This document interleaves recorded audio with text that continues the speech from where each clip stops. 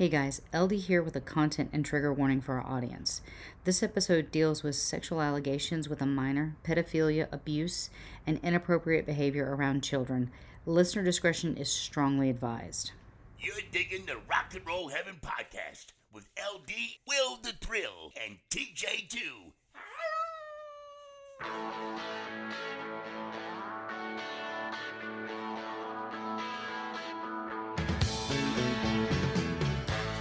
Hey guys, welcome to Rock and Roll Heaven, the podcast where we talk about the lives, careers, and deaths of famous musicians and occasionally other people. I am your host, LD. Along with me for the ride, as always, is TJ2, the Deuce. I don't even want to say what that sounded like. Was it a Velcro beer? Yeah, that was the pull tab was being a little on the fussy side. All right, what are you drinking? I've never had this one before. This is a local brew. It is the Lake Wiley Brewery Sandbar Blonde. Oh, you were not joking when you said it was a local beer. Very local. The Lake Wiley Brewery right up the road. All right, and then of course my other half. Ooh. Ooh. Oh, that's not my other half. I assume that's about the beer and not me. Yeah. I'm guessing. Yeah, the other half of me, Mr. Will the Thrill. Greetings and salutations. Oh, that was a good one. Yeah, it's crisp. And what are you drinking? This is from Offshoot. This was the lovely hazy IPA I had. That it's the picture, and I was like, you have to see it. And it's the shark coming up from the water. Gotcha. Yes. Sort of an Art Deco style. I like it. Of course, you guys know that we always post on Facebook if someone passes. And thankfully, thus far, as upon recording this episode this week, we don't have any musical deaths to announce. But unfortunately, we do have one in the realm of comedy. And that was a comedic genius, someone that was very beloved, especially by Stephen King, who called his voice galaxy destroying. And that was Gilbert Gottfried. That's right. Yeah. Man, what a unique comic voice, both literally because he talked like this, but also figuratively, a lot like Norm Macdonald. There was just something different about the way he approached comedy that was just so unique and refreshing and hysterically funny. And it kind of dawned on me, like, Gilbert's been around pretty much forever. I mean, like for as a kid, like the first thing that we really knew Gilbert Gottfried for was Aladdin. Right? Was from Aladdin. But because he was the bird. He was Iago, yes. Yeah, but I remember him before that from multiple episodes of Married with Children, like early Married with Children. That's right. He was a guest star on that. Yeah. So I mean, that's at least back to the late '80s. We can't play it. We can't play it. I know we can't play it. We're not going to play it. But just if you are not easily offended, go look up Gilbert Gottfried reads 50 Shades of Grey. Which is hysterical. I laughed so hard. Like a moron. That was so funny. You can imagine. They picked one of the saucier parts, and they had Gilbert read it. Yeah. Also, he just would slay at roasts. I think he did Hugh Hefner's roast one year, and it was just one of the funniest things you've ever seen in your life. And it's just, he'll threaten you. He's like, "I'll call you up in the middle of the night, and we can have phone sex." You're like, that's a threat, sir. I'm calling the authorities. He was just one of those, like, literal. You're right. Just a voice, both metaphorically and actually, that just will never be replaced. And then the only controversy that I ever heard Gilbert Gottfried getting into was he tweeted out after the tsunami, which got him fired from Affleck. From being the Affleck duck, right? Mm-hmm. Yeah. So, like, if you don't know who Gilbert Gottfried is, he was the Affleck duck. Like, he's Affleck, and he get like $1 million from that. But he tweeted out something incredibly insensitive. But we're gonna miss him. He was Beverly Hills Cop and like Problem Child. I mean, he had like a long film career too. Yeah, he did. He had a ton of TV and movie roles, but he was one of the last truly fearless comedians. Yeah. And we've lost a couple of those here recently, which is terribly, which I hate. Norm Macdonald would have been in that. Okay. Lots of comedians might say they don't give a damn, but they have some parameters. They've got some governors that keep them in check. There are a couple that don't, and Gilbert was one of those, for sure. But he did it. Even when he did, push the boundaries, it wasn't like Michael Richards level of pushing the boundaries. Like he had a good limit.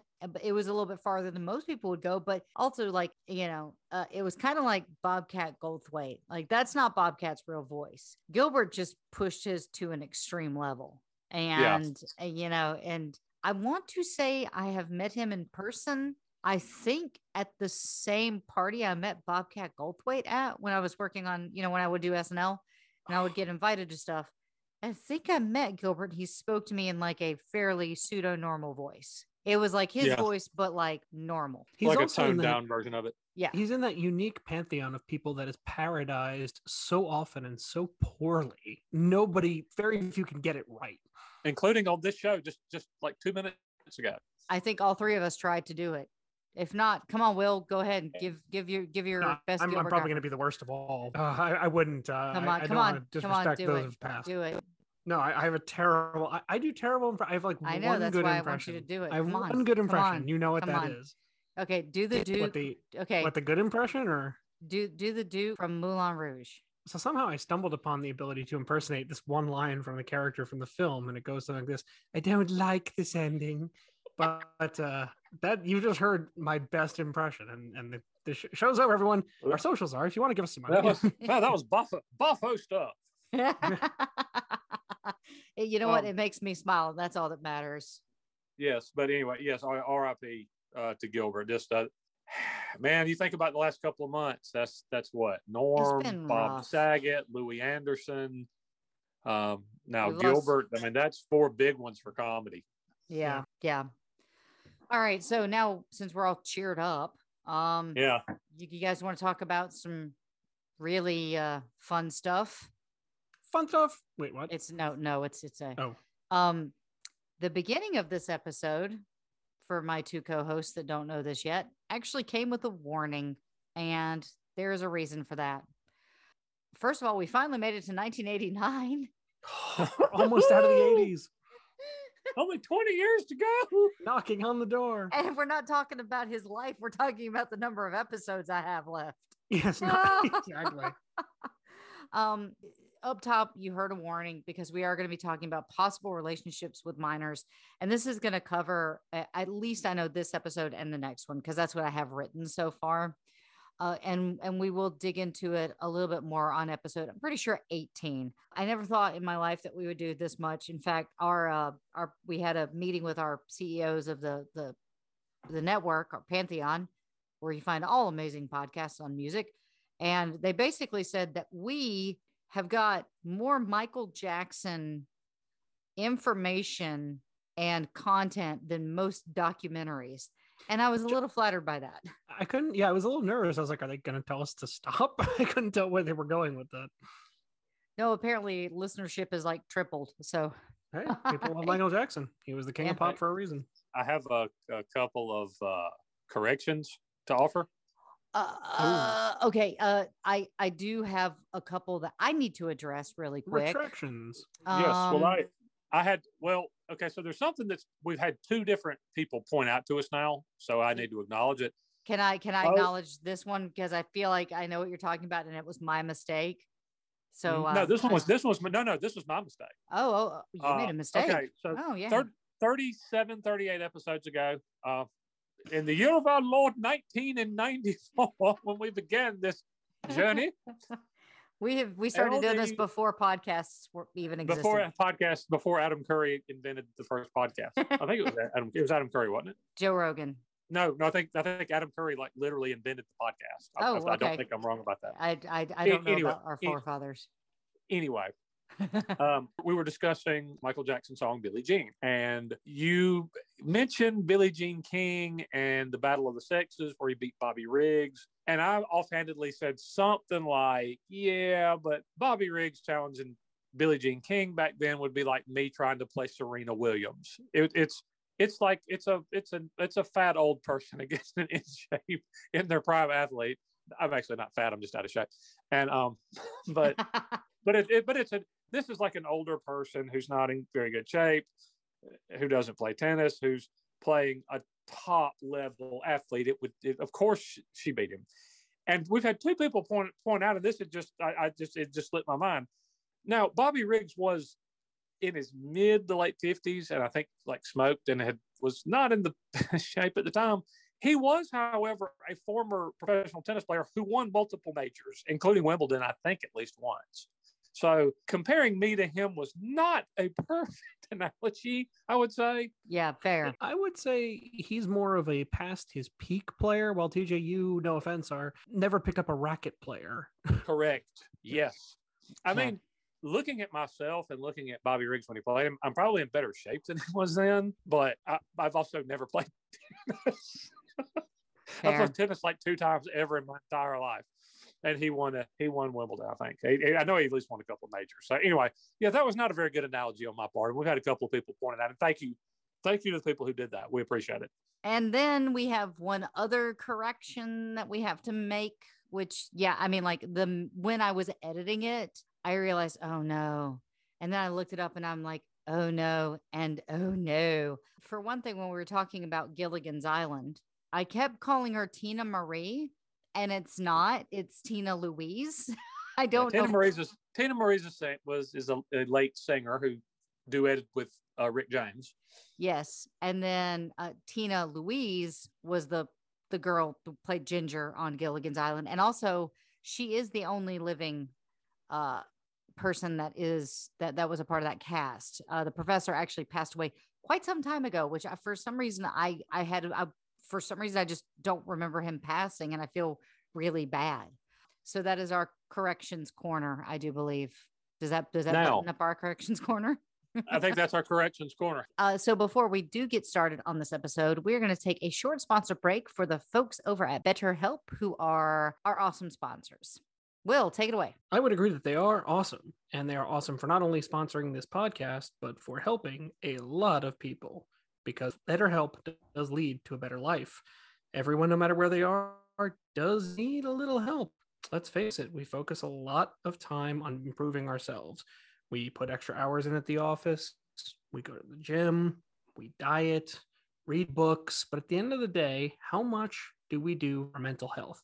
Well, the statistics are a bit scary on that one, and I know personally that it was something that I had overlooked for a very long time. For me, I just couldn't feel that everything was right. There was something off, and I just had no outlet for it. I had no place to take it to. So I thought there was something wrong with me. There must be issues. I didn't have anybody to talk to. Plus, this occurred during the middle of a global pandemic, which was just the very picture of isolation, all piling up. So what did I do? I went to BetterHelp. BetterHelp allowed me to get the help that I needed to talk about the things that were important to me. And I think that's the best thing that BetterHelp can do for you. They ask you a series of targeted questions to set you up with the right therapist to address your need. And the best part is you can cover whatever you want. Sometimes there are big things that are eating at you. Sometimes there's little things. Sometimes they're right in the middle. Whatever it is, BetterHelp can find you a professional to help you work through your issues. It's much more affordable than in-person therapy, and you can do it from the comfort of your home. No need to get in a car, drive somewhere, park in an office, get validated at the local coffee shop. Don't have to do any of that. Instead, you can do it from your house. And with BetterHelp, you can be connected with a licensed therapist to address your needs in under 48 hours. It is such a game changer for me. It can be a game changer for you. And that's why we are grateful for BetterHelp for sponsoring this podcast. We have a special offer. Our listeners can get 10% off 1 month, your first month of professional therapy with BetterHelp. All you have to do is go to betterhelp.com and enter our special code, which is ROCKHEAVEN. Go to betterhelp.com/ROCKHEAVEN and start your professional therapy today. Thank you for BetterHelp for not only sponsoring our podcast, but for making a world of difference in my life and for millions of others. BetterHelp, better life. The last time we actually talked about Michael was 2 weeks ago, because last week we did a Slapnuts episode, which Will and I have cooked up a theme for our Slapnuts episodes, like a theme song. And we're going to debut it the next time we do one. Okay. But we're not going to tell you about it. Okay. It's going to be off the cuff. I'm so scared. Oh, yeah, it's awesome. It's awesome. So, and the last time that we discussed Michael, I told you, like, hey, I've got a pretty controversial take. I've got a hot take I'm gonna drop on you, and then I fell asleep in the middle of our recording session. Yes, you fell asleep. Yeah, I fell asleep. So I feel compelled to share that with you before we get into some salacious material. Okay. Okay, well, I have a couple of observations having gone back and actually heard the whole show that I was a part of now. Okay.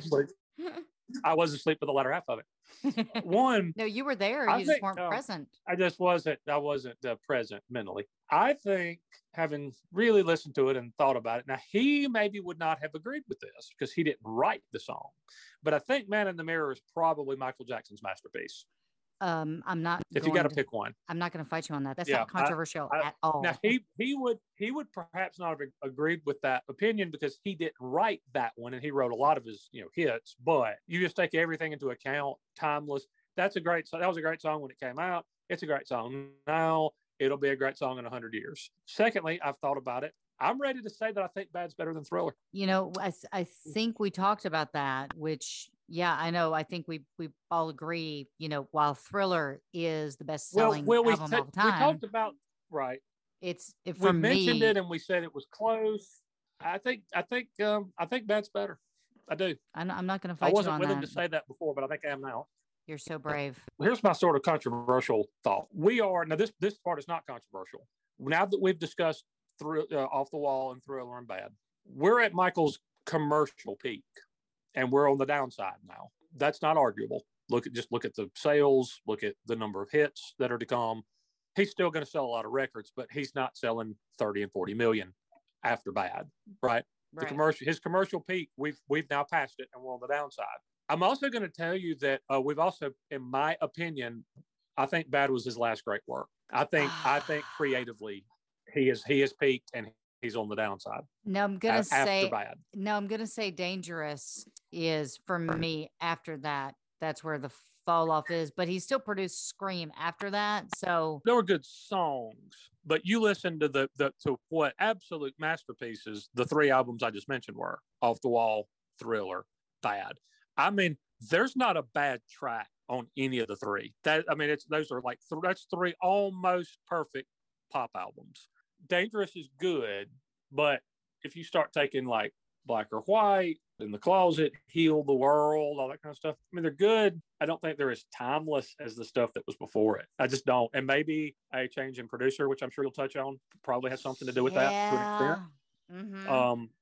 Because that was such a magical partnership. But I just, commercially, we're past his peak now, and I think, in my opinion, we're past his creative peak too.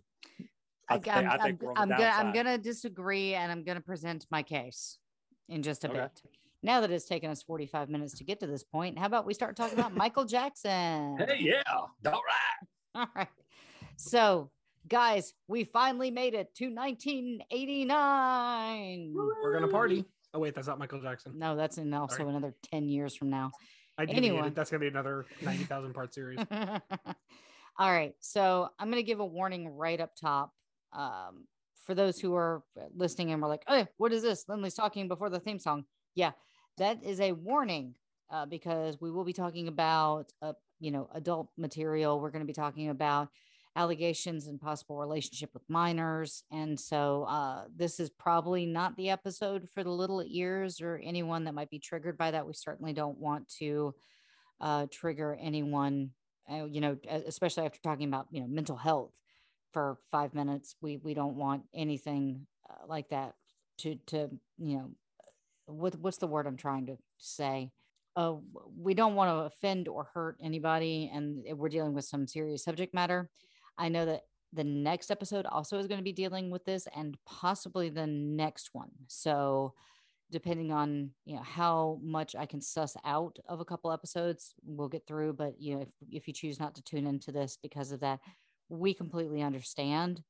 From the standpoint of a podcast, we're just telling a story. Also, we're not going to editorialize. We're not going to speculate. I've done my research. I have used several books and watched a lot of documentaries. And I will say, if you also want to do your homework again, you can go watch the 4-hour series called Leaving Neverland. And we're going to be talking about a couple people from that show today and next week, and you'll hear some familiar names if you're familiar with that episode. So, Now, you said that was a particularly challenging one to watch too, right? it was very challenging to watch. And here's my problem. And you know what? I am gonna editorialize for just a second about Leaving Neverland specifically. It is horribly slanted. It is incredibly one-sided. And this was created after he passed away. And so I don't ever think it's fair to fight with a dead person. I don't think it's fair that, you can come and make allegations like this, be them, even if they're true. The fact is, when these kids went on the stand, they said that Michael didn't do anything. And then years later, they come back and they say he did. So, I don't know what the truth is. The truth lies between Michael and these guys. And so I'm not going to say whether I believe that he did it or I don't. But yeah, it was a very hard watch for me, specifically because it was like Michael couldn't defend himself. Why couldn't they come out and say this when he was alive and he had an opportunity to say something? So that's where my problem lies in. For me, it was just horribly one-sided. And please, feel free to voice your opinion on our social medias. I give those at the end. We encourage this stuff. I'll even post the trailer for Leaving Neverland so you can comment under that. Let me know what your thoughts are. I just know that that's my opinion, and please don't hate me for that. But that's what I'm speaking from. Okay. Since we're in 1989, Michael had a young friend named Jonathan Spence. And Jonathan said, when we hang out, he was just like any other guy. He never talks about himself, only about what's going on with others. We never talk about show business. It's sometimes he'll put on a disguise when we're in public. Like we'll go to Disneyland and we'll go through the back and we'll take all the alleys and the back ways to get into the front of the lines. He can't wait in line. No way. He would cause a riot. If people got to look at him, that would be it for the outing. So like Michael would literally he loved Disneyland. Like, of course, we've already talked about like 3 separate trips that he's taken at Disneyland. One with Jonathan Spence, one with Jacqueline Kennedy, and just like someone randomly mentioning him going, which I think is more times than I've ever been to Disneyland. Think about the pandemonium that he would create in the 80s by going to Disneyland. Now, is this when he was going out in the weird beards and sunglasses and all that stuff? He would. Yeah. He went on to say, he is one of the nicest people I've ever known. He's smart and he knows a lot about everything. He's a kid. He never really had a childhood. Now he's living in now. The stuff I read in the papers about him, I know it's all a bunch of BS, but I just ignore it. A couple of times I've asked him about girlfriends and stuff, but we've really never gotten into it. We don't talk about his plastic surgeries either because it's none of my business. He never brings it up. It's not like he says, hey, do you like my new change? It's hard to get in touch with him though. I usually have to call his secretary and then a couple of days later he'll call me. Now, after Michael keep this name locked in your head, but Michael gave Jimmy Safechuck's parents a $100,000 Rolls Royce. Frank DeLeo became concerned about the way it looked, and to him, it seemed inappropriate. He suggested that Michael break off his friendship with Jimmy, and Michael was hurt and angry, and he told Frank to stay out of his business and just to forget about it. So, Frank DeLeo, what do we think is going to happen to Frank? I think the writing's on the wall at this point. Yeah, he's not long. Yeah, no. It looks bad, you and all these kids, Frank continued. And Michael flat out told him to mind his own business. Now, who is Jimmy Safechuck, you might ask? Jimmy Safechuck was born on February the 28th, 1978 in Simi Valley, California. And Michael met James when they both started a Pepsi commercial. When James was growing up, he was an actor and he took part in an occasional project. James Safechuck, he was 10 at the time, and he wasn't instantly starstruck. He said, I don't remember being a huge fan. Jimmy, now 37, says in the documentary that I was just talking about, Leaving Neverland, at the time, I was probably more into Voltron and Transformers. After hanging out with Jackson in his trailer, the pop star called Jimmy from his Australian tour, and they arranged a reunion at Jackson's Havenhurst estate in Encino, Los Angeles. They watched the 1987 children's sci-fi movie Batteries Not Included before it actually came out. Michael's got the hookup. And these are the days before any sort of digital, so he may have gotten a film reel, no? I don't think you're wrong. Well, I mean, I know the VCR was already out at this point. So right, and it would have been in small commodity too, because that was a quote rich person's item. Well, Michael Jackson at this time certainly is rich. Oh no, he could probably afford it. A fancy top loading VCR too, right? One of those. That's a Betamax, isn't it? They had top loader VCRs too. They did a Betamax, but they had one What? that loaded with the big clunky thing. Yeah, we had those on the AV carts at Chester High School. No, but what do we have at home, T? Because I remember it being a top loader. It was not. VCR. It was a front loader. It was a front. We're gonna ask Mom about that. I think you're Yeah, wrong. it was that. I remember it was a front loader. But Frank might have been somebody Mike should have kept around, because it seems like maybe Frank was kind of keeping it real with him. Yeah, he was. Because, I can't disagree with anything Frank did. much like, and we'll make these analogies much later in the series, much later when we finish, in next year or whenever it is. There was a particular star that Michael was taking great pains to not be like, and surrounding himself with yes men who told him what he wanted to hear is 100% going down the road of a major star that preceded him that he said he didn't want to be like. So, but you also got to think Michael has severe perception issues of himself and his interactions with others that third party perspective, I think, brings into focus. And that's what I think Frank was trying to do.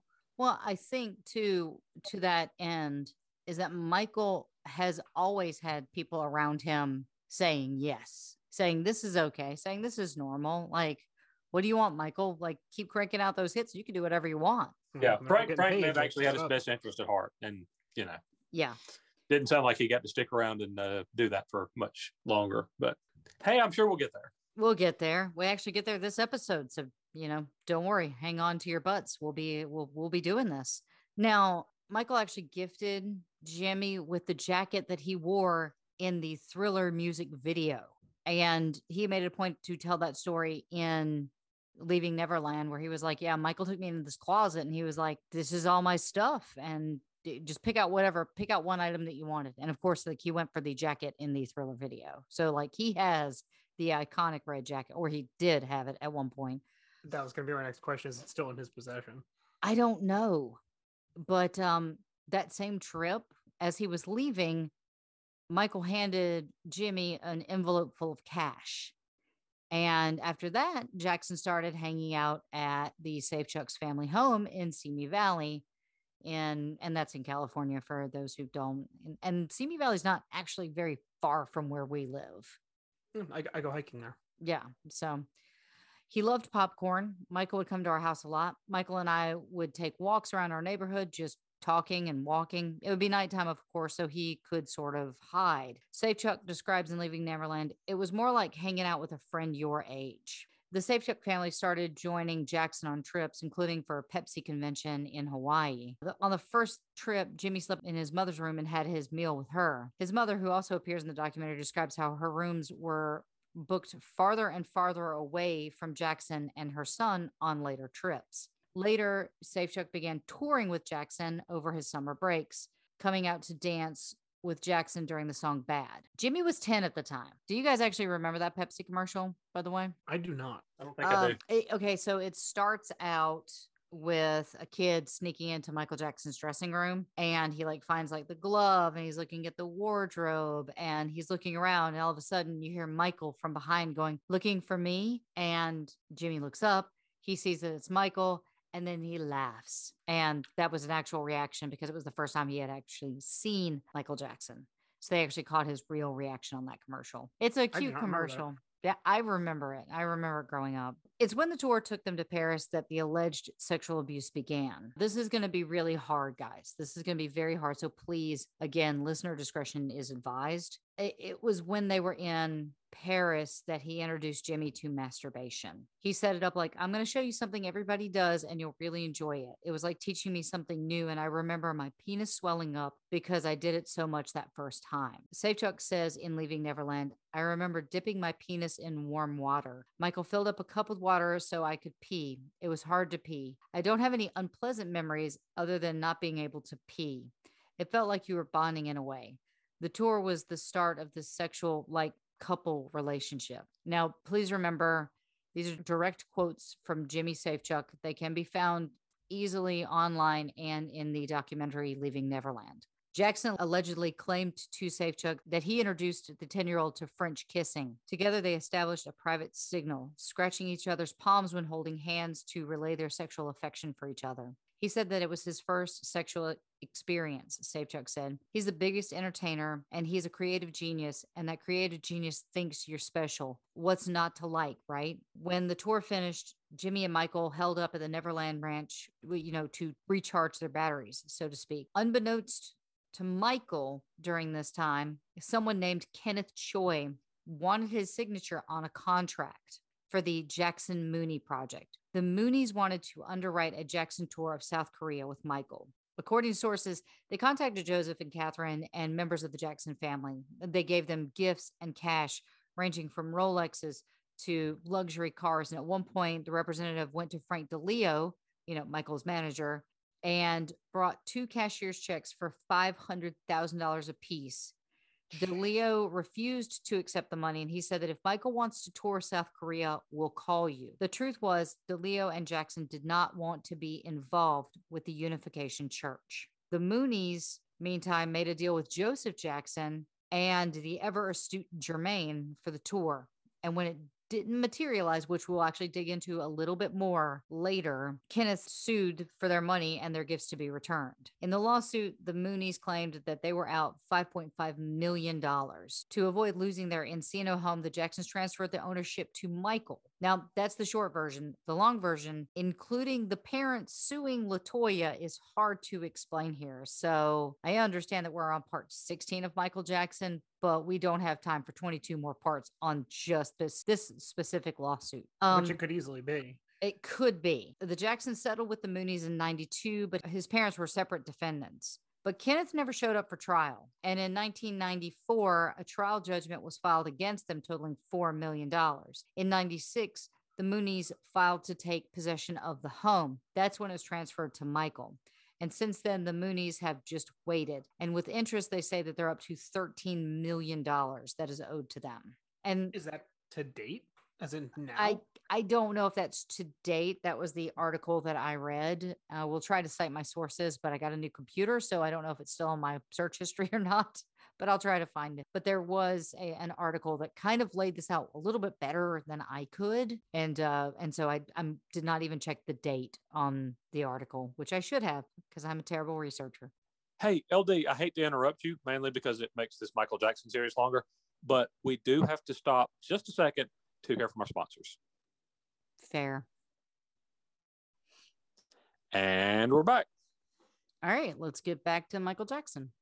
This is interesting. According to sources, because of the judgment, neither Catherine nor Joseph Jackson uses credit cards or can even get credit. Everything that they do now is in cash. The judgment was reportedly part of the Jacksons' 1999 bankruptcy filing for $24 million. Now, of course, with Michael's estate being the subject of so much press and proclamations of earnings, so much so recently, the Moonies are back to get their money. Like they want their cash. And I kind of think after he passed, they sort of laid everything out like, here's what he has. And I think that's when everybody came out of the woodwork and they're like, oh, well, he owes me for this. Shouldn't come as a shock to anyone that when Michael would go out, like I said, he would wear a disguise. We mentioned that a little bit before. For instance, one time he visited a pharmacy in Westwood disguised with a large afro wig and dark glasses where he was picked out by the store manager. It was kind of like, I'm wearing an outrageous disguise because I don't want you to know that I'm Michael Jackson. I'm Michael Jackson.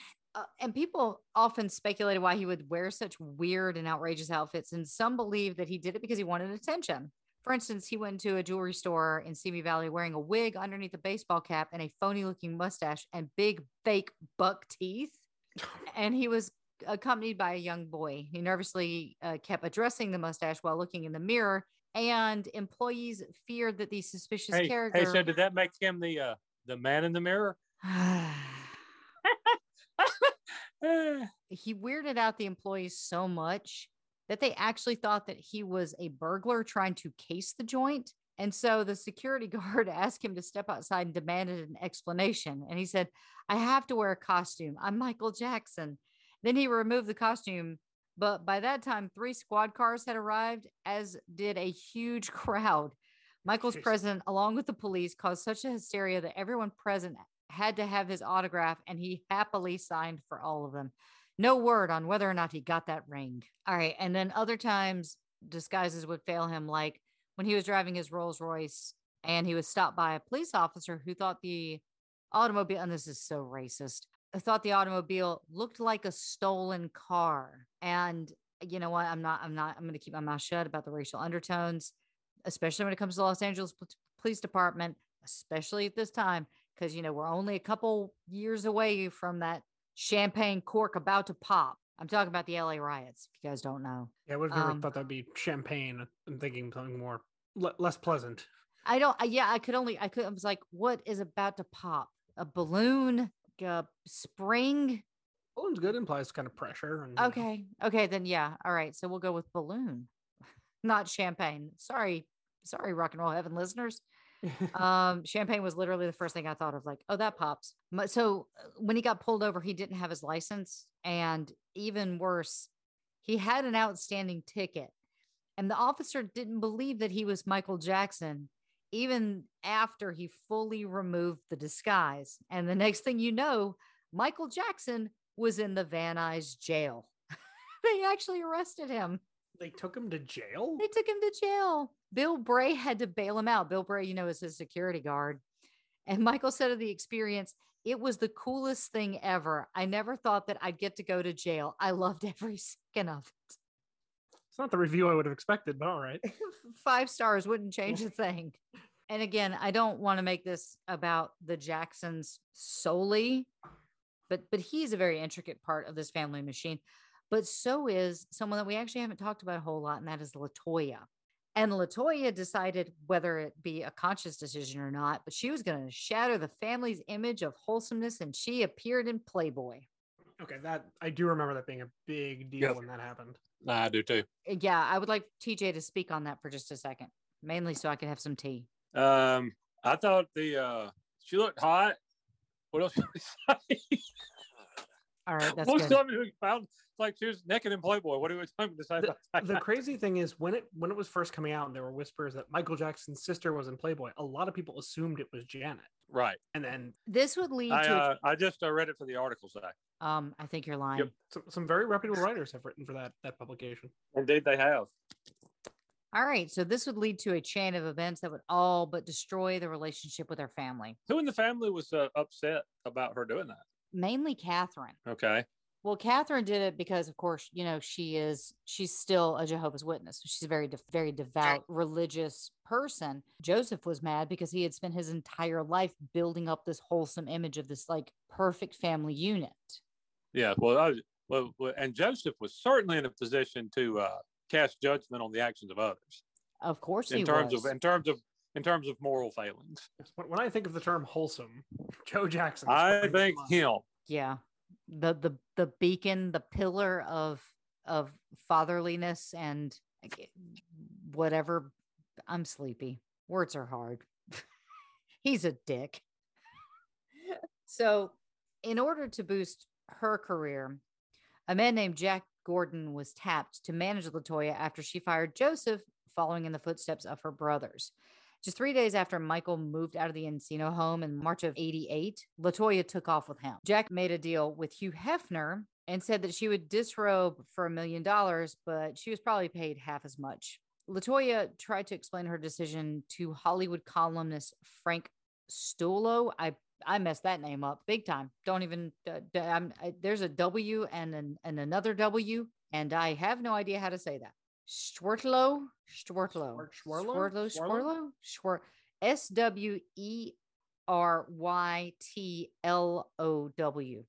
Oh boy, there's a lot going on there. Schwertlow? I messed that up, and I'm sorry.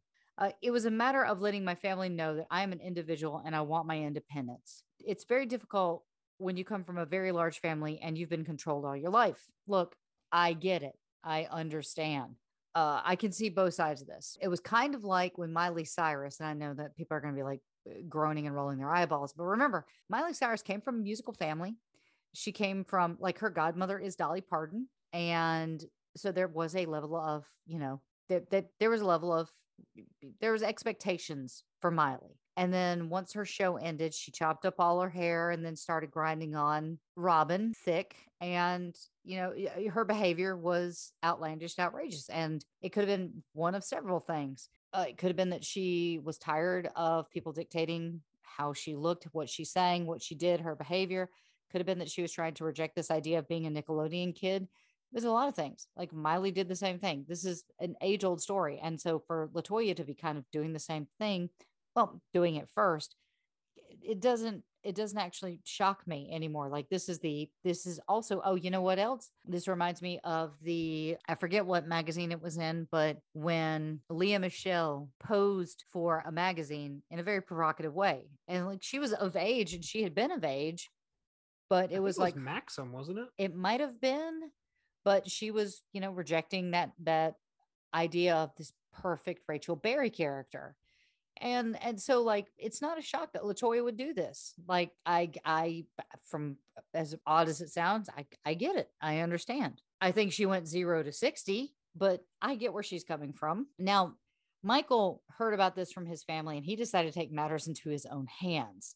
He made a few phone calls and learned that a meeting with Hugh Hefner had been scheduled for the next day regarding LaToya's pictorial. He drove over to the mansion under the guise of wanting to visit Hugh's menagerie of animals and just to like snoop around the estate with one of his friends. So he just, showed up, walked into the parlor where a bunch of guys were standing around, and a man was stuffing photos into a briefcase and he wanted to know what was going on. He knew good and well this meeting was about LaToya. And he shook hands with the gentleman with the suitcase and he said that he would like to have a little discussion about LaToya. A week later, Michael received the photographs. Michael's savvy enough to know that these would probably be his family's undoing. A month later, the magazine came out and it was a spread of something like 11 photos. When the women of the Jackson house found out, everybody was humiliated. There was a rumor that they sequestered themselves into the Havenhurst home for over a month. And Michael instructed his staff to never bring up the subject of LaToya's Playboy spread in his presence. He said, I don't want to hear one more word about my sister's big breasts. I want to forget the whole thing ever happened. There had been rumors that she was going to be doing this. So when Catherine got wind of it, she called and she was like, no, Mom, I would never pose for Playboy. I don't know where you got this idea. And then like a month later, the magazine dropped. And wow. This is not going to be the last time we talk about somebody lying to Catherine about stuff that's happening. It happens now a lot. And I feel so bad for her because she seemed like such a good mom, Just hopping back over to the Kenneth Choi predicament, because we're going to kind of bounce back between these subjects.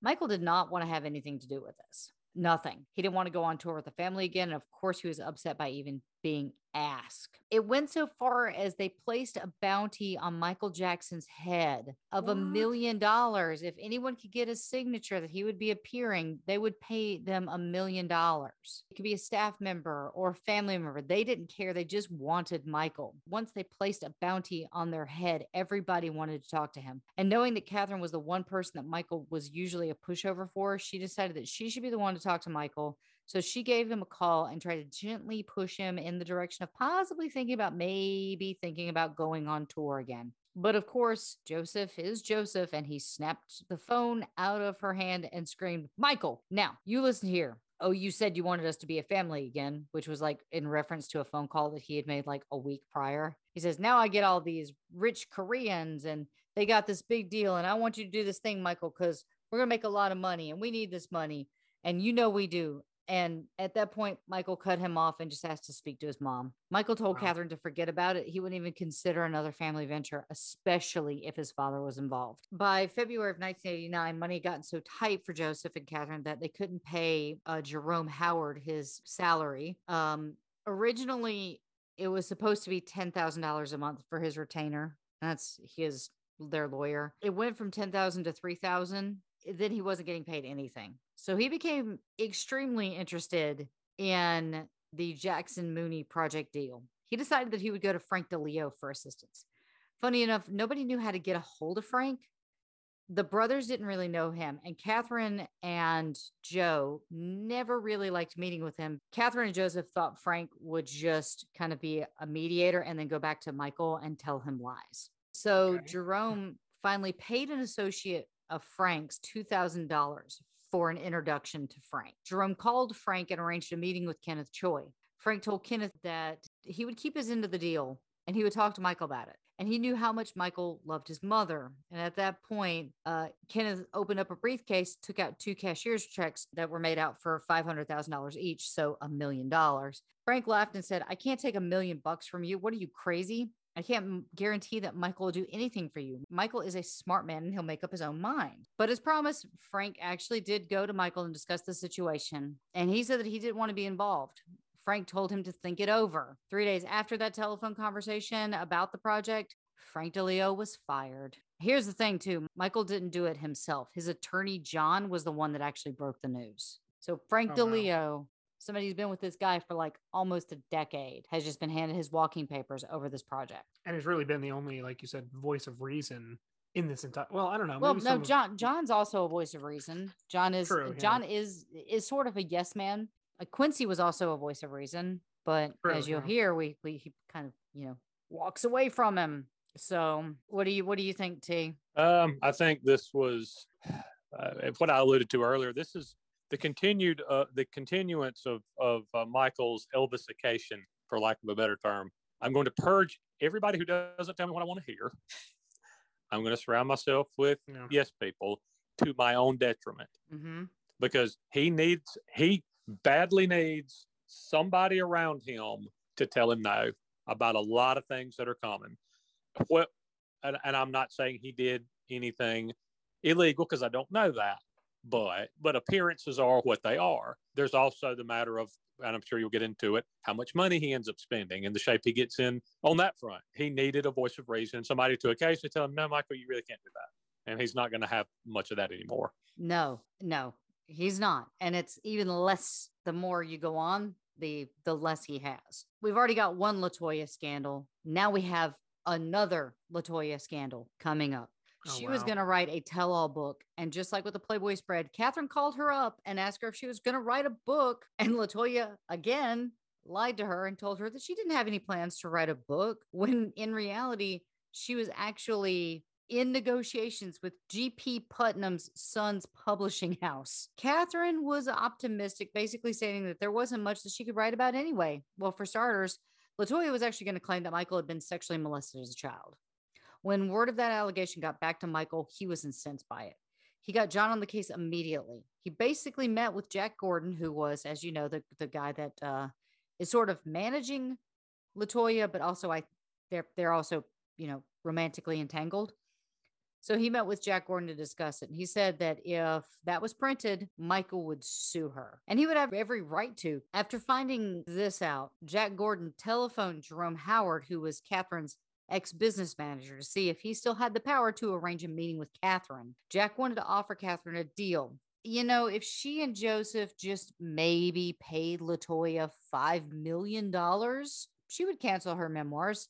So basically, she was trying to blackmail her own parents. And then someone in LaToya's camp actually leaked a story to the media that Michael had offered her $12 million to kill the book, which wasn't true. And then Jack Gordon offered up another huge lie that Michael was actually trying to purchase the publisher for $80 million just so he could prevent the book from being published. But I'm just going to say, if you've had the relationship with your parents that she had with hers, why would you, that all of the Jackson kids had with their father especially, why would you feel the need to hold your tongue and say, "Oh, well, I guess we need to be discreet and keep things in house"? It's like most people would look at it as, I got treated like crap, I'm at least going to make some money off of it. I mean, fair, but not the blackmail part. not the. Yes, you've gone to a different level when you start trying to blackmail your parents. Yeah. To add even more fuel on this fire, on September 5th, 1989, LaToya married Jack Gordon in Reno, Nevada, 2 days before she called her mom and said, "I don't have a family anymore. I don't have a mother. I don't have a father, brothers, or sisters. I disown you all." LaToya said this? Yes. Oh, wow. And then ran off and married Jack Gordon. So by 1989, things were going great for Michael.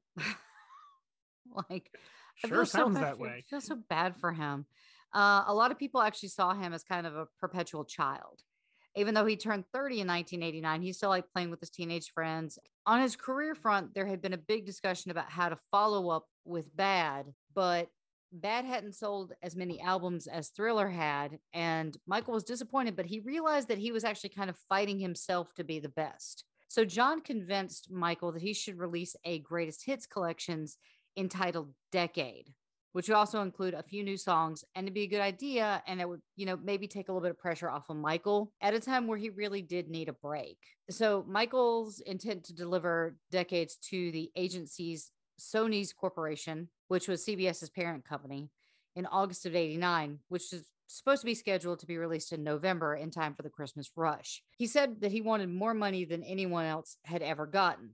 So John got to work. He began negotiating with CBS for a new album. John did not let him down. He actually arranged an $18 million advance, which was indeed more money than anyone else had ever gotten. If you include the album royalties and the points he would have gotten, he could stand to make upwards of $50 million just for this album. Because not only did he negotiate in advance and non-recoupable gifts, he also started a joint business venture with a new company. According to that arrangement, CBS would finance a custom label for Michael, a subsidiary of CBS Records, which would be called Jackson Records, that Michael would oversee. Do you hear a little bit of Joseph in that? It's creeping out, yeah. A Yeah. little bit. John pointed out that the first person that should be signed to the label should be his sister, Janet, though that actually didn't work out because she signed a contract with Virgin Records for an estimated, get this, $32 million. Ooh-wee. And even though everything was in place for this to be a massive success, by January of 1991, he would fail to deliver Decades. He didn't really care for the format, and there was some confusion as to what should be on it. Originally, it was supposed to consist of 4 cuts from Off the Wall, 7 from Thriller, 6 from Bad, and 3 to 5 new songs. And one of them being State of Shock, which was a duet with Mick Jagger, Heartbreak Hotel, Someone in the Dark from Michael's E.T. narration album, Come Together, and then 2 vintage Motown songs that Michael was going to remaster.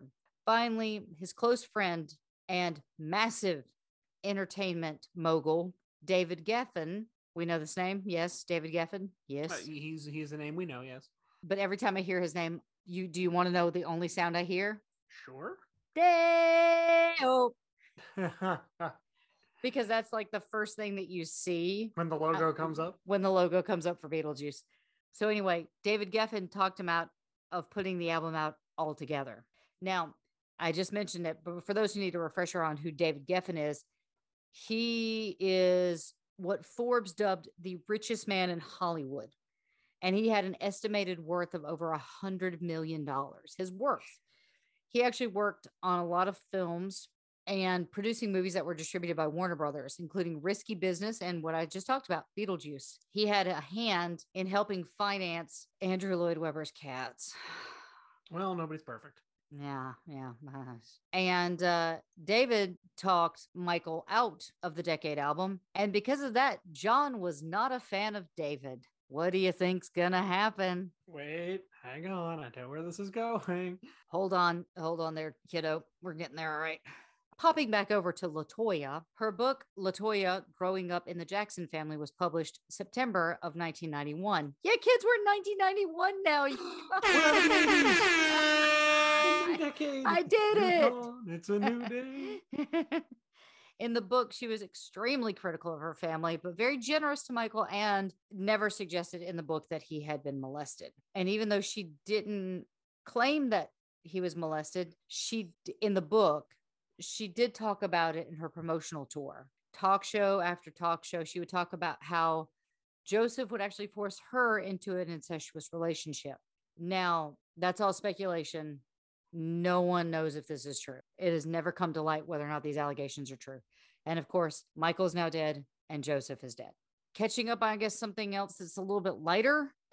Most people actually lost count of how many plastic surgeries Michael had, but most people think at this point that he has had around 10. And I think at some point, I read an article, I'm not going to say it's fact, but they said at some point, I think that the cartilage in the bridge of his nose had collapsed. Oof. And so they were trying to build that back. So that's why, it looked the way it did. So And I think he also went to different doctors, if I'm not mistaken. Oh yeah, because I feel like at some point, I don't know medical ethics about this. Like at some point, do you say, okay, whether or not he had 10, 1, 2 doesn't matter. At what point do you say, hey, could this be like body dysmorphia?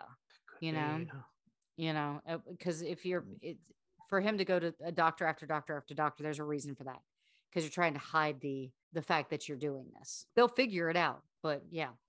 Yeah. So around this time somewhere, and I do talk about this a little bit more because he has a famous interview with someone, very prominent later on, and I'll talk about that. Around this, no, it's not you. I don't think you ever talked about Michael, and I love you, but I don't know if you're quite the caliber of person she is, because I don't scream every time you show up at a Paul Simon concert. Probably not. And those are very few occasions. So. Michael was actually diagnosed with the skin disease vitiligo. Just so you know, Michael never bleached his skin. Some of the medications that he had did have an effect on the pigmentation, where he would put it a lot. I'm going to say a lot of words here that I'm probably going to butcher. And so for all you medical professionals that are actually listening to us, I'm so sorry. Vitiligo is a condition in which the skin loses its pigmented cells. And these are melanocytes. I'm probably saying that wrong. I'm sorry. This can result in discolored patches in different areas of the bodies, including the skin and the hair and the mucous membrane. In vitiligo, there's not enough working melanocytes to produce enough melanin in your skin. That causes the white patches to develop on your skin or even in your hair. Vitiligo doesn't pose a serious threat to your health, but it can result in a physical complication such as eye issues, health problems, and sunburn. People with vitiligo are more likely to have another autoimmune disease, think thyroid disorder or some type of anemia. In Michael's case, Michael's dermatologist, Arnold Klein, diagnosed him with having discoid lupus. I think I'm saying that right. I know I'm saying the lupus part right because it's never lupus, and that's what House told me. So you had a form of lupus? Yeah, which is a autoimmune disease which causes the darkening or lightening of the skin, which is what he actually had on his scalp. Now, there are two variations of lupus, and the kind that Michael had, which is skin deep and can be systemically deadly. Michael's doctor prescribed Retin A and Binoquin, and as a result, Michael had to avoid sun exposure. He also had to endure direct injections into his scalp of something that we've heard of in the last 2 years, which is hydroxychloroquine, which is a steroid. And these were not pleasant, as you can imagine. And he had to have this done multiple times. That's direct injections of this medication into his head. That does not sound fun. It sounds horrible. It was also at this time that Mike was in talks with Disney to lend his name to a new robotic attraction in their theme parks.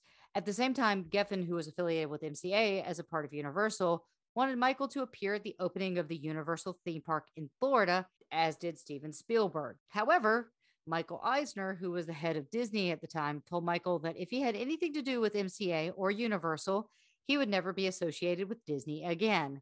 And so now Michael is in between a rock and a hard place, and that might have overwhelmed him. On the 3rd of June, Michael was admitted to St. John's Hospital in Santa Monica. He was gripping his chest and looked pale, dizzy, and weak.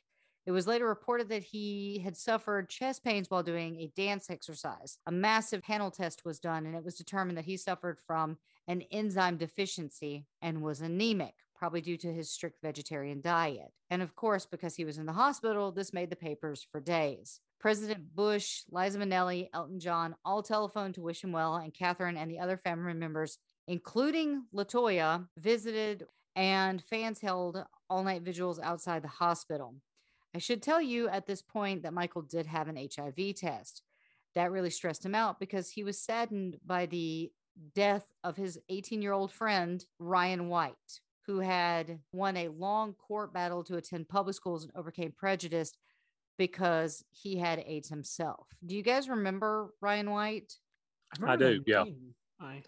I remember that being a huge court case because he was only like 11 or 12 at the time. He got a blood transfusion, and the blood transfusion that they gave him had HIV, and so he had AIDS. And this was and was befriended by Michael Jackson and Elton John and a number of other prominent artists.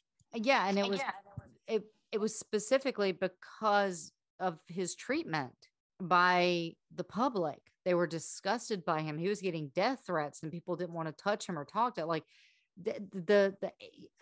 for younger listeners, the 80s was a really scary time for HIV because, we see it a little bit like little brushes of it when it came to COVID because it was like, how can I get it? Is it just by touch? Is it by fluids? And it was considered the gay disease, and so labeling a child with this had to be horrible for Ryan. So he endured a lot and he fought against the school system so that he could attend public school.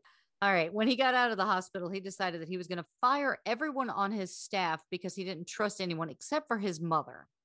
Now, he had already dismissed Frank after the bad tour. And then Michael released Marshall Gelfling. If you'll remember, that was Michael's accountant of 7 years.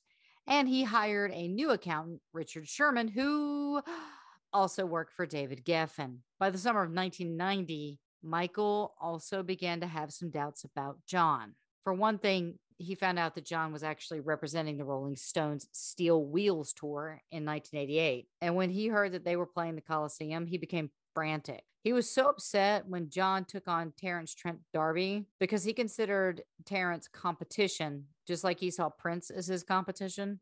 No offense to Terence Trent D'Arby, but I don't think I'd label him as competition for Michael Jackson. I think you'd be right. No offense. Wishing Well was the stuff, though. Come on. Oh, Wishing Sign Your Name. That's a killer song. Yeah. Won't you be my baby? I thought we talked about this, guys. It's funny that you mentioned Elvis earlier because John's work with Michael had often been compared to Colonel Tom Parker, who, of course, represented Elvis. And even though John wasn't Michael's manager, he kind of had the same impact that Tom had on Elvis.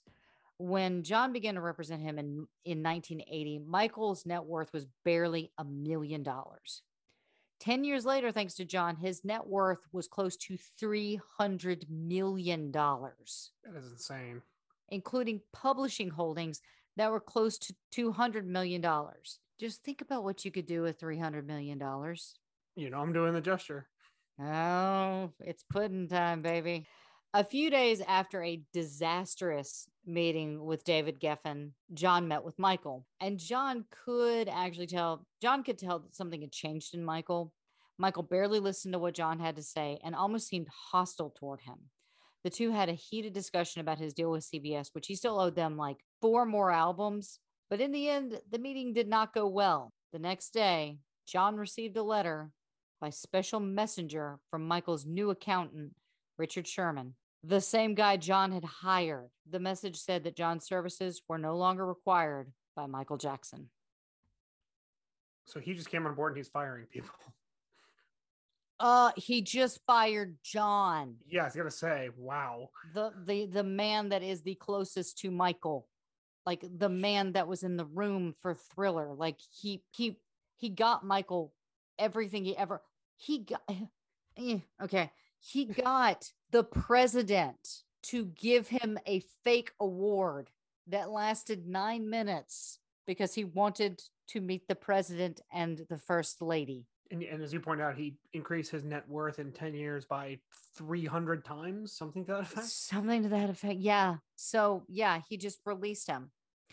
Now, what's crazy is that he actually had to hire 3 different lawyers to cover what John could do. He hired Bertram Fields for litigation, Alan Grubman to do the deals with CBS, and Lee Phillips for music publishing. And then, you know what's weird about those guys? They're all friends with David Geffen. I think I see where this is going.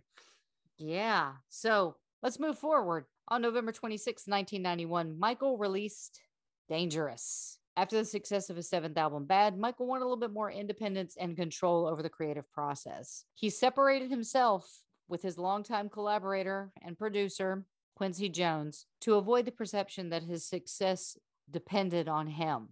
So literally he dumped Quincy because he's like, I need to prove to everybody that it's not you that's good, it's me. I don't know about you, but I'd perfectly be okay saying, yes, I owe my success to Quincy Jones. I'd be fine with that. Yeah, me too. I'd be okay with that. Quincy, call me. Featured appearances included Heavy D of Heavy D and the Boys, Yeah. Princess Stephanie of Monaco / Rex and Effect. The album incorporates hip hop, R&B, pop, and New Jack Swing, which was a genre that was growing at the time. Elements of that industrial funk, hip hop, gospel, electric, classical, and rock are also featured. 12 of the album's 14 songs were either written or co-written by Jackson, discussing topics like racism, poverty, romance, self-improvement, and the welfare of the children of the world. The lead track on that was Black or White. It was an instant hit. TJ, do you remember the night that came out? Oh, yeah, for sure. Oh, you lost your mind, as per usual with that stuff. But I mean, you were still only 11 at the time. 11. No, yeah, so 11. 11 or 12. So you're still, a younger kid and still, really into Michael Jackson. But, it's the video was a tad, whereas Thriller was long but told a cohesive story, and Smooth Criminal was, it was just long for the sake of being long. I friggin' love Black or White. It's one of my favorite music videos. Oh, there's very cool effects, time. But the end part where he smashes in the car and turns into a panther and keeps not that part. Keeps grabbing his junk and 11 times. I was gonna say what was the dick grab count on that? It had to be a lot. 11. It seemed like way more. Okay, so Black or White was an instant worldwide hit upon its release in November of 1991, reaching the top Billboard Hot 100 chart just 3 weeks after it was released, staying there for 7 weeks. It was the fastest chart topper since the Beatles' Get Back was released in 1969, and it was also the best-selling single worldwide of 1992. Black or White reached number 1 in 20 countries, including, and I'm not going to name them all. I might screw it. The US, the UK, Canada, Mexico, Cuba, Turkey, Zimbabwe, Australia, New Zealand, Belgium, Denmark, Finland, France, Ireland, Israel, Italy, Norway, Spain, Sweden, Switzerland, and the Eurochart Hot 100. United States, Canada, Mexico, Panama, Haiti, Jamaica, Peru. In the UK, the single became the first single by an American to enter the chart at number 1 since It's Now or Never by Elvis Presley in 1960. The music video premiered on BET, MTV, Fox, and VH1, which gave that the highest Nielsen rating of all time, as well as the BBC's Top of the Pops in the UK. And that all happened on November 14th, 1991, which, if you guys don't know, the day before that is one of the hosts of this very podcast's birthday. Huh. So your birthday would have been a Saturday in that year. How's about that? I think if it premiered after The Simpsons came on at Sunday. They did. It was Sunday at Live. And you asked me, if I remembered the video. I do. However, I remember the next day at school even more. Just everybody talking about that video. It was, I cannot tell you how my head almost exploded because, yes, I believe the song Cry had used morphing in the music video, but you got Godly and Crim, you mean? Cry? I think so. Black and White video. Yes. So I remember that was the first one to really use the morphing technology, but he had used it in such a way that it blew your friggin' mind. Like it was amazing. Unfortunately, the music video was directed by the Dick John Landis. I hope he gets gonorrhea. He previously directed Thriller. Tad harsh. Whatever. You can LD cure. is not fond of John Landis. You can cure gonorrhea. You can't cure a friggin' helicopter through your face. I don't like John Landis. It premiered simultaneously in 27 countries with an audience of 500 million viewers, which is the most ever for a music video. I don't think that will ever be surpassed. I don't think it will either. The closest thing not we have in a is single like viewing, no. No, not a single viewing. I mean, collectively on YouTube, yeah. I mean, maybe, but yeah, no. I mean, Psy has over 1 billion views on Gundam Style. So yeah, but not in that format. I mean, it would never happen. No, that would never happen again. Q Magazine ranked Black or White as number 84 on the list of 1001 best songs ever. And are you ready for our very first fun fact? Fun fact. Fun fact. The Native American dancers use their own traditional wardrobe, making them the first Native Americans in a non-Native American music video. Really? Interesting. So there's never been one, really. There never been one up to this point. So are we sure there wasn't like stock footage of ones used from like Iron Maiden's run to the hills? I don't know if that was recognized with this, but according that might to that might have been from like an old terrible cowboy and Indians movie, and so And it then I like think really wouldn't have been Native Americans. the yes, video by Enigma came out like a year or two later, Return to Innocence. yes, and I That was believe even that after that. yeah, so they had it after that. All right, so now I'm tired of talking. So you know what we're gonna do? We're gonna listen to Black or White, but we're not gonna listen to the whole thing. Well, we're gonna listen to the whole thing. We're not gonna listen to the video version with Macaulay Culkin. We're gonna listen to the album version.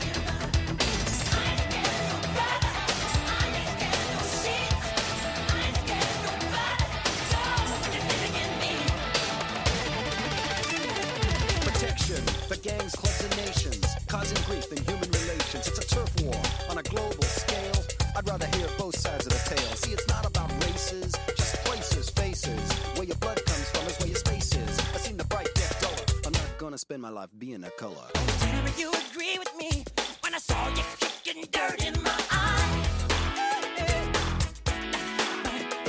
You're thinking about my baby. It don't matter if you're black or white.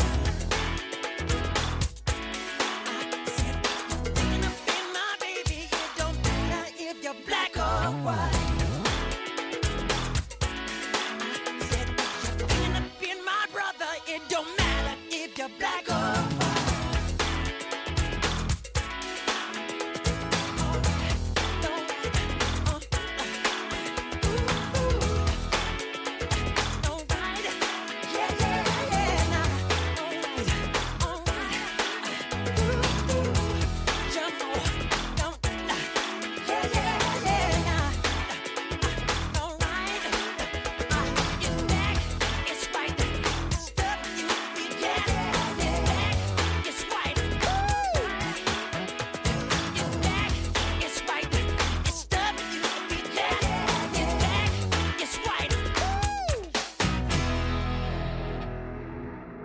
And we're back. All right. All right. The thing is that music video, I keep going back to the music video, but it starts out with Macaulay Culkin getting yelled at by George Wendt. And then it features Another Bad Creation kind of being the face of that rap, which is the New Jack Swing. That's the influence, the New Jack Swing. And then you have Heavy D. The Heavy D. You have the morphing, and one of the people that gets morphed into is actually Tyra Banks. Indeed. Yeah. So that music video is awesome. That effect still holds up today, that morphing. It's really something. And it's so good. And there were like, I have my favorite ones, like the ponytail where it's a guy turns his head and he doesn't have the ponytail, turns his head again and he does, and it turns into a woman. Like, it's like it's done so flawlessly, it still holds up. It's amazing.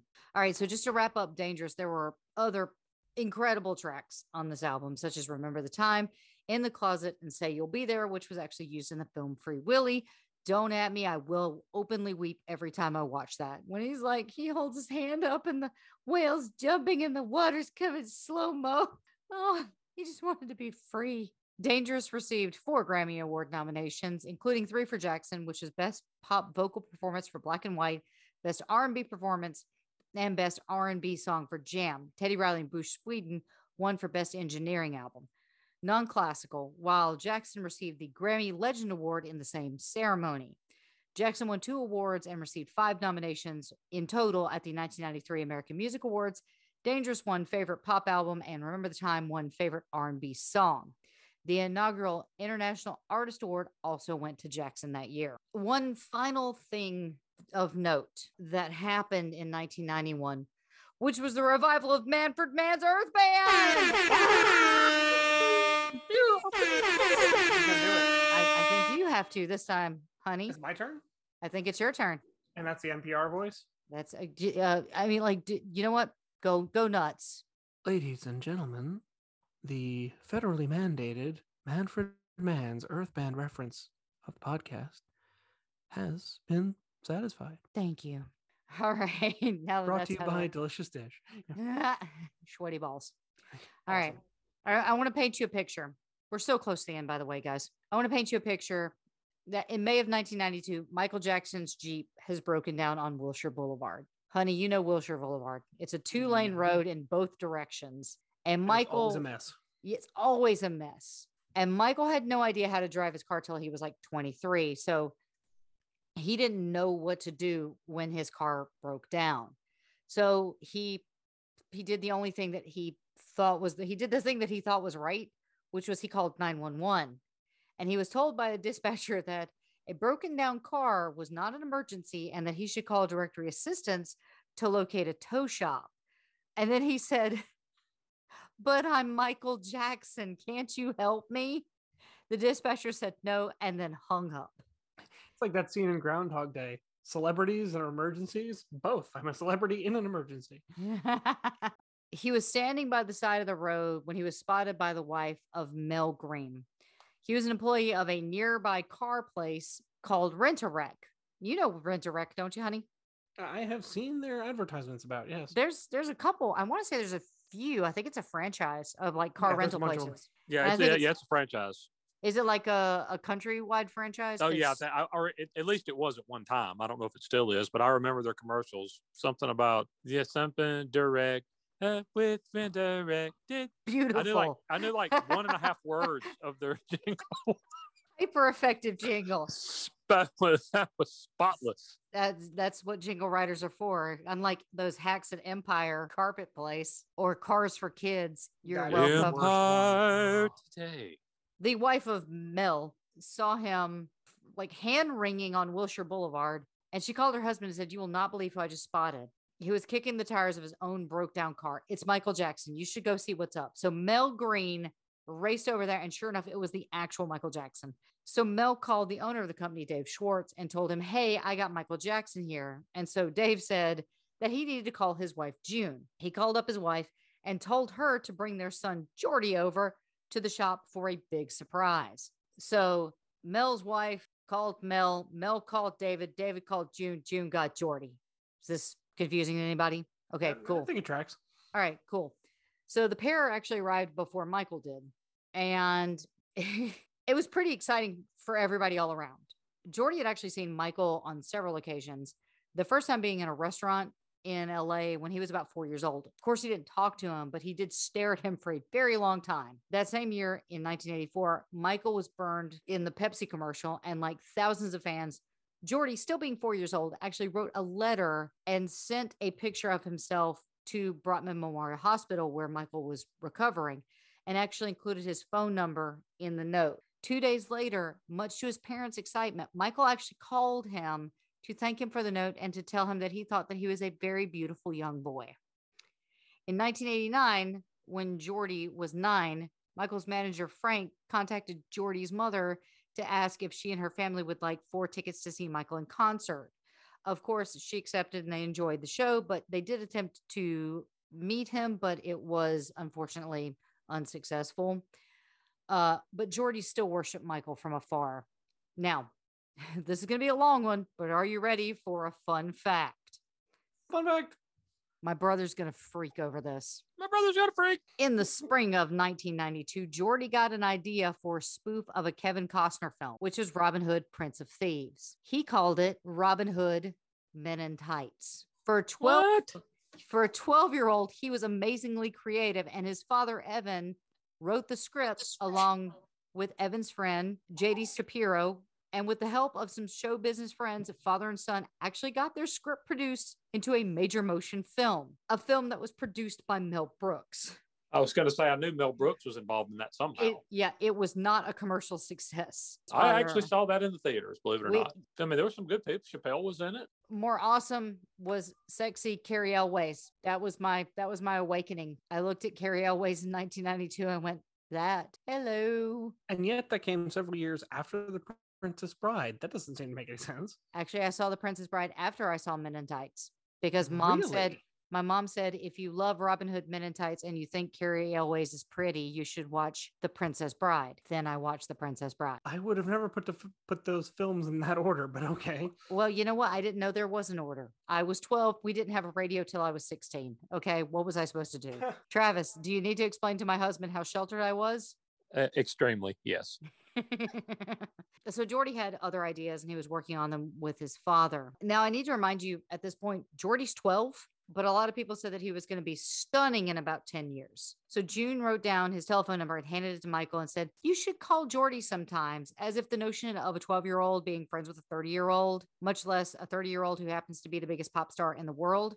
She acted like it was the most normal thing to be like, here, call my son. Totally fine. Now, a lot of you guys might pass judgment, but you have to remember, in the past, Michael had been seen in the company of young celebrities like Emmanuel Lewis and Macaulay Culkin, as well as many other youngsters who are now famous, which is why Geordie's mother thought nothing of it and allowed that friendship between these two to blossom. So now that I've introduced you to Jimmy Safechuck and Geordie, I think that's where we're going to end this episode because next week is going to be really, really hard.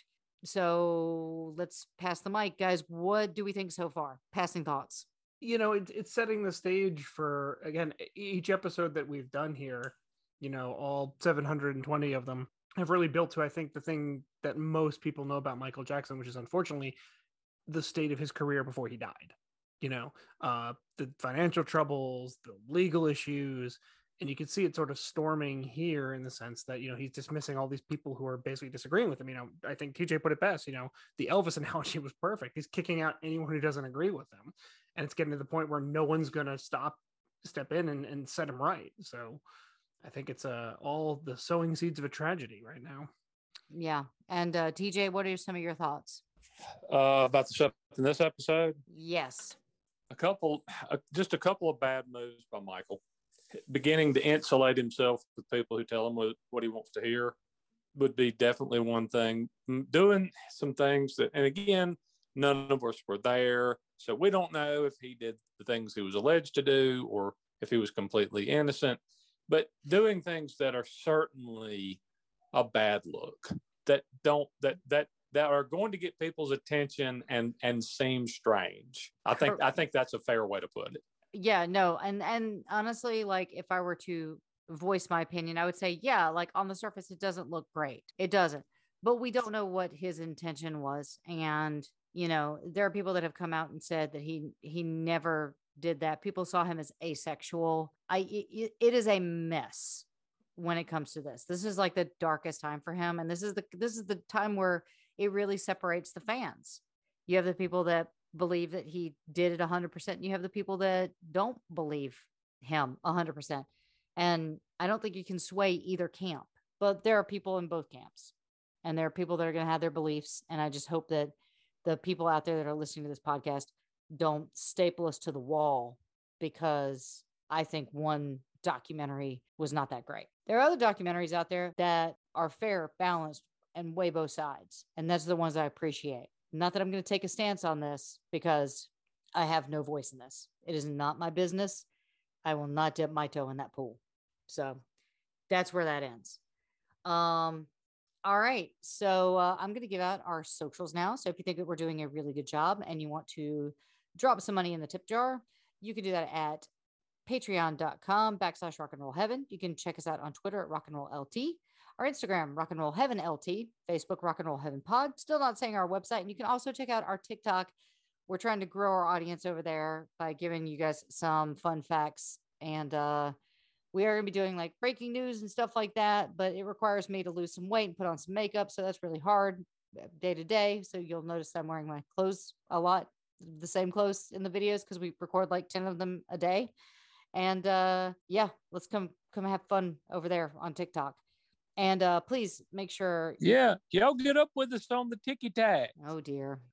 Also, if you would like to reach out to us the good old fashioned way with email, you can shoot that over to rockandrollheavenlt@gmail.com. And please make sure you check out all the other Pantheon podcasts at pantheonpodcast.com.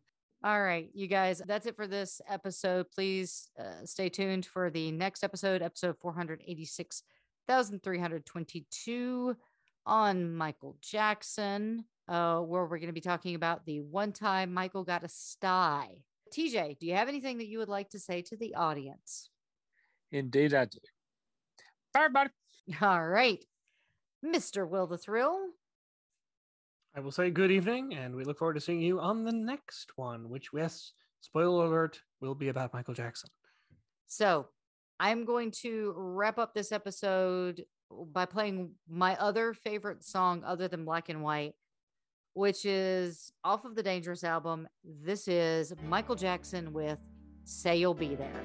Thank you and good night.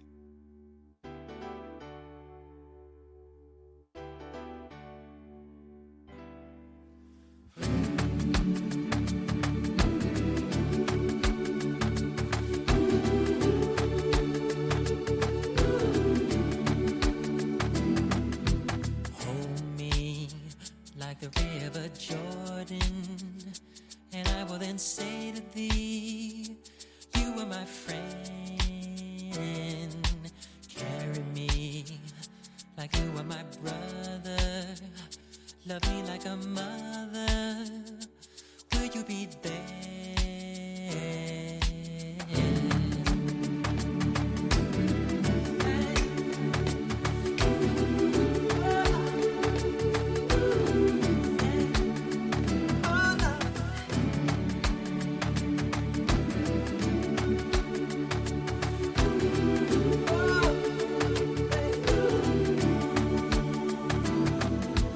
Weary, tell me will you hold me?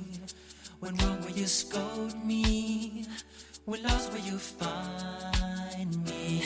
But they told me a man should be faithful and walk when not able and fight till the end, but I'm only human.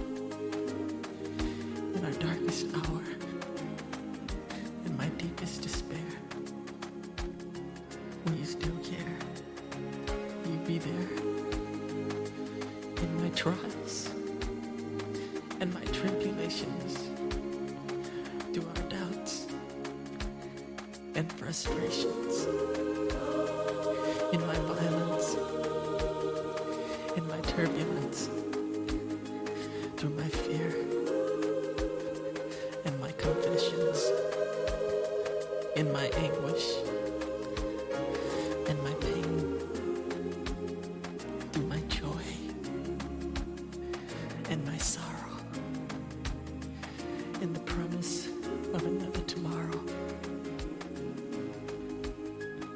I'll never let you part, for you're always in my heart.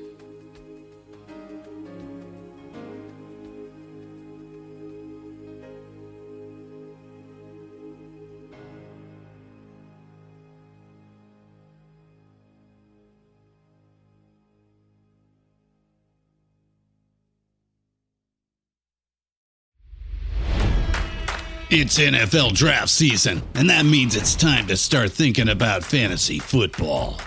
FantasyPoints.com features industry-leading experts and prognosticators using proprietary hand-charted data to help you score more fantasy points. FantasyPoints.com is the place to go for whatever kind of fantasy football you play. Whether you play fantasy football, daily fantasy sports, or do a little bit of everything, Fantasy Points has the meticulously researched content to guide you to victory.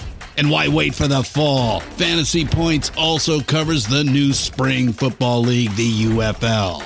Join the guru, John Hansen, Scott Barrett, Joe Dolan, and other massive names in the fantasy football universe with an exclusive offer. Use code Pantheon for 15% off any Fantasy Points package, including the all-in package, with access to every article, tool, and data nugget that Fantasy Points has to offer.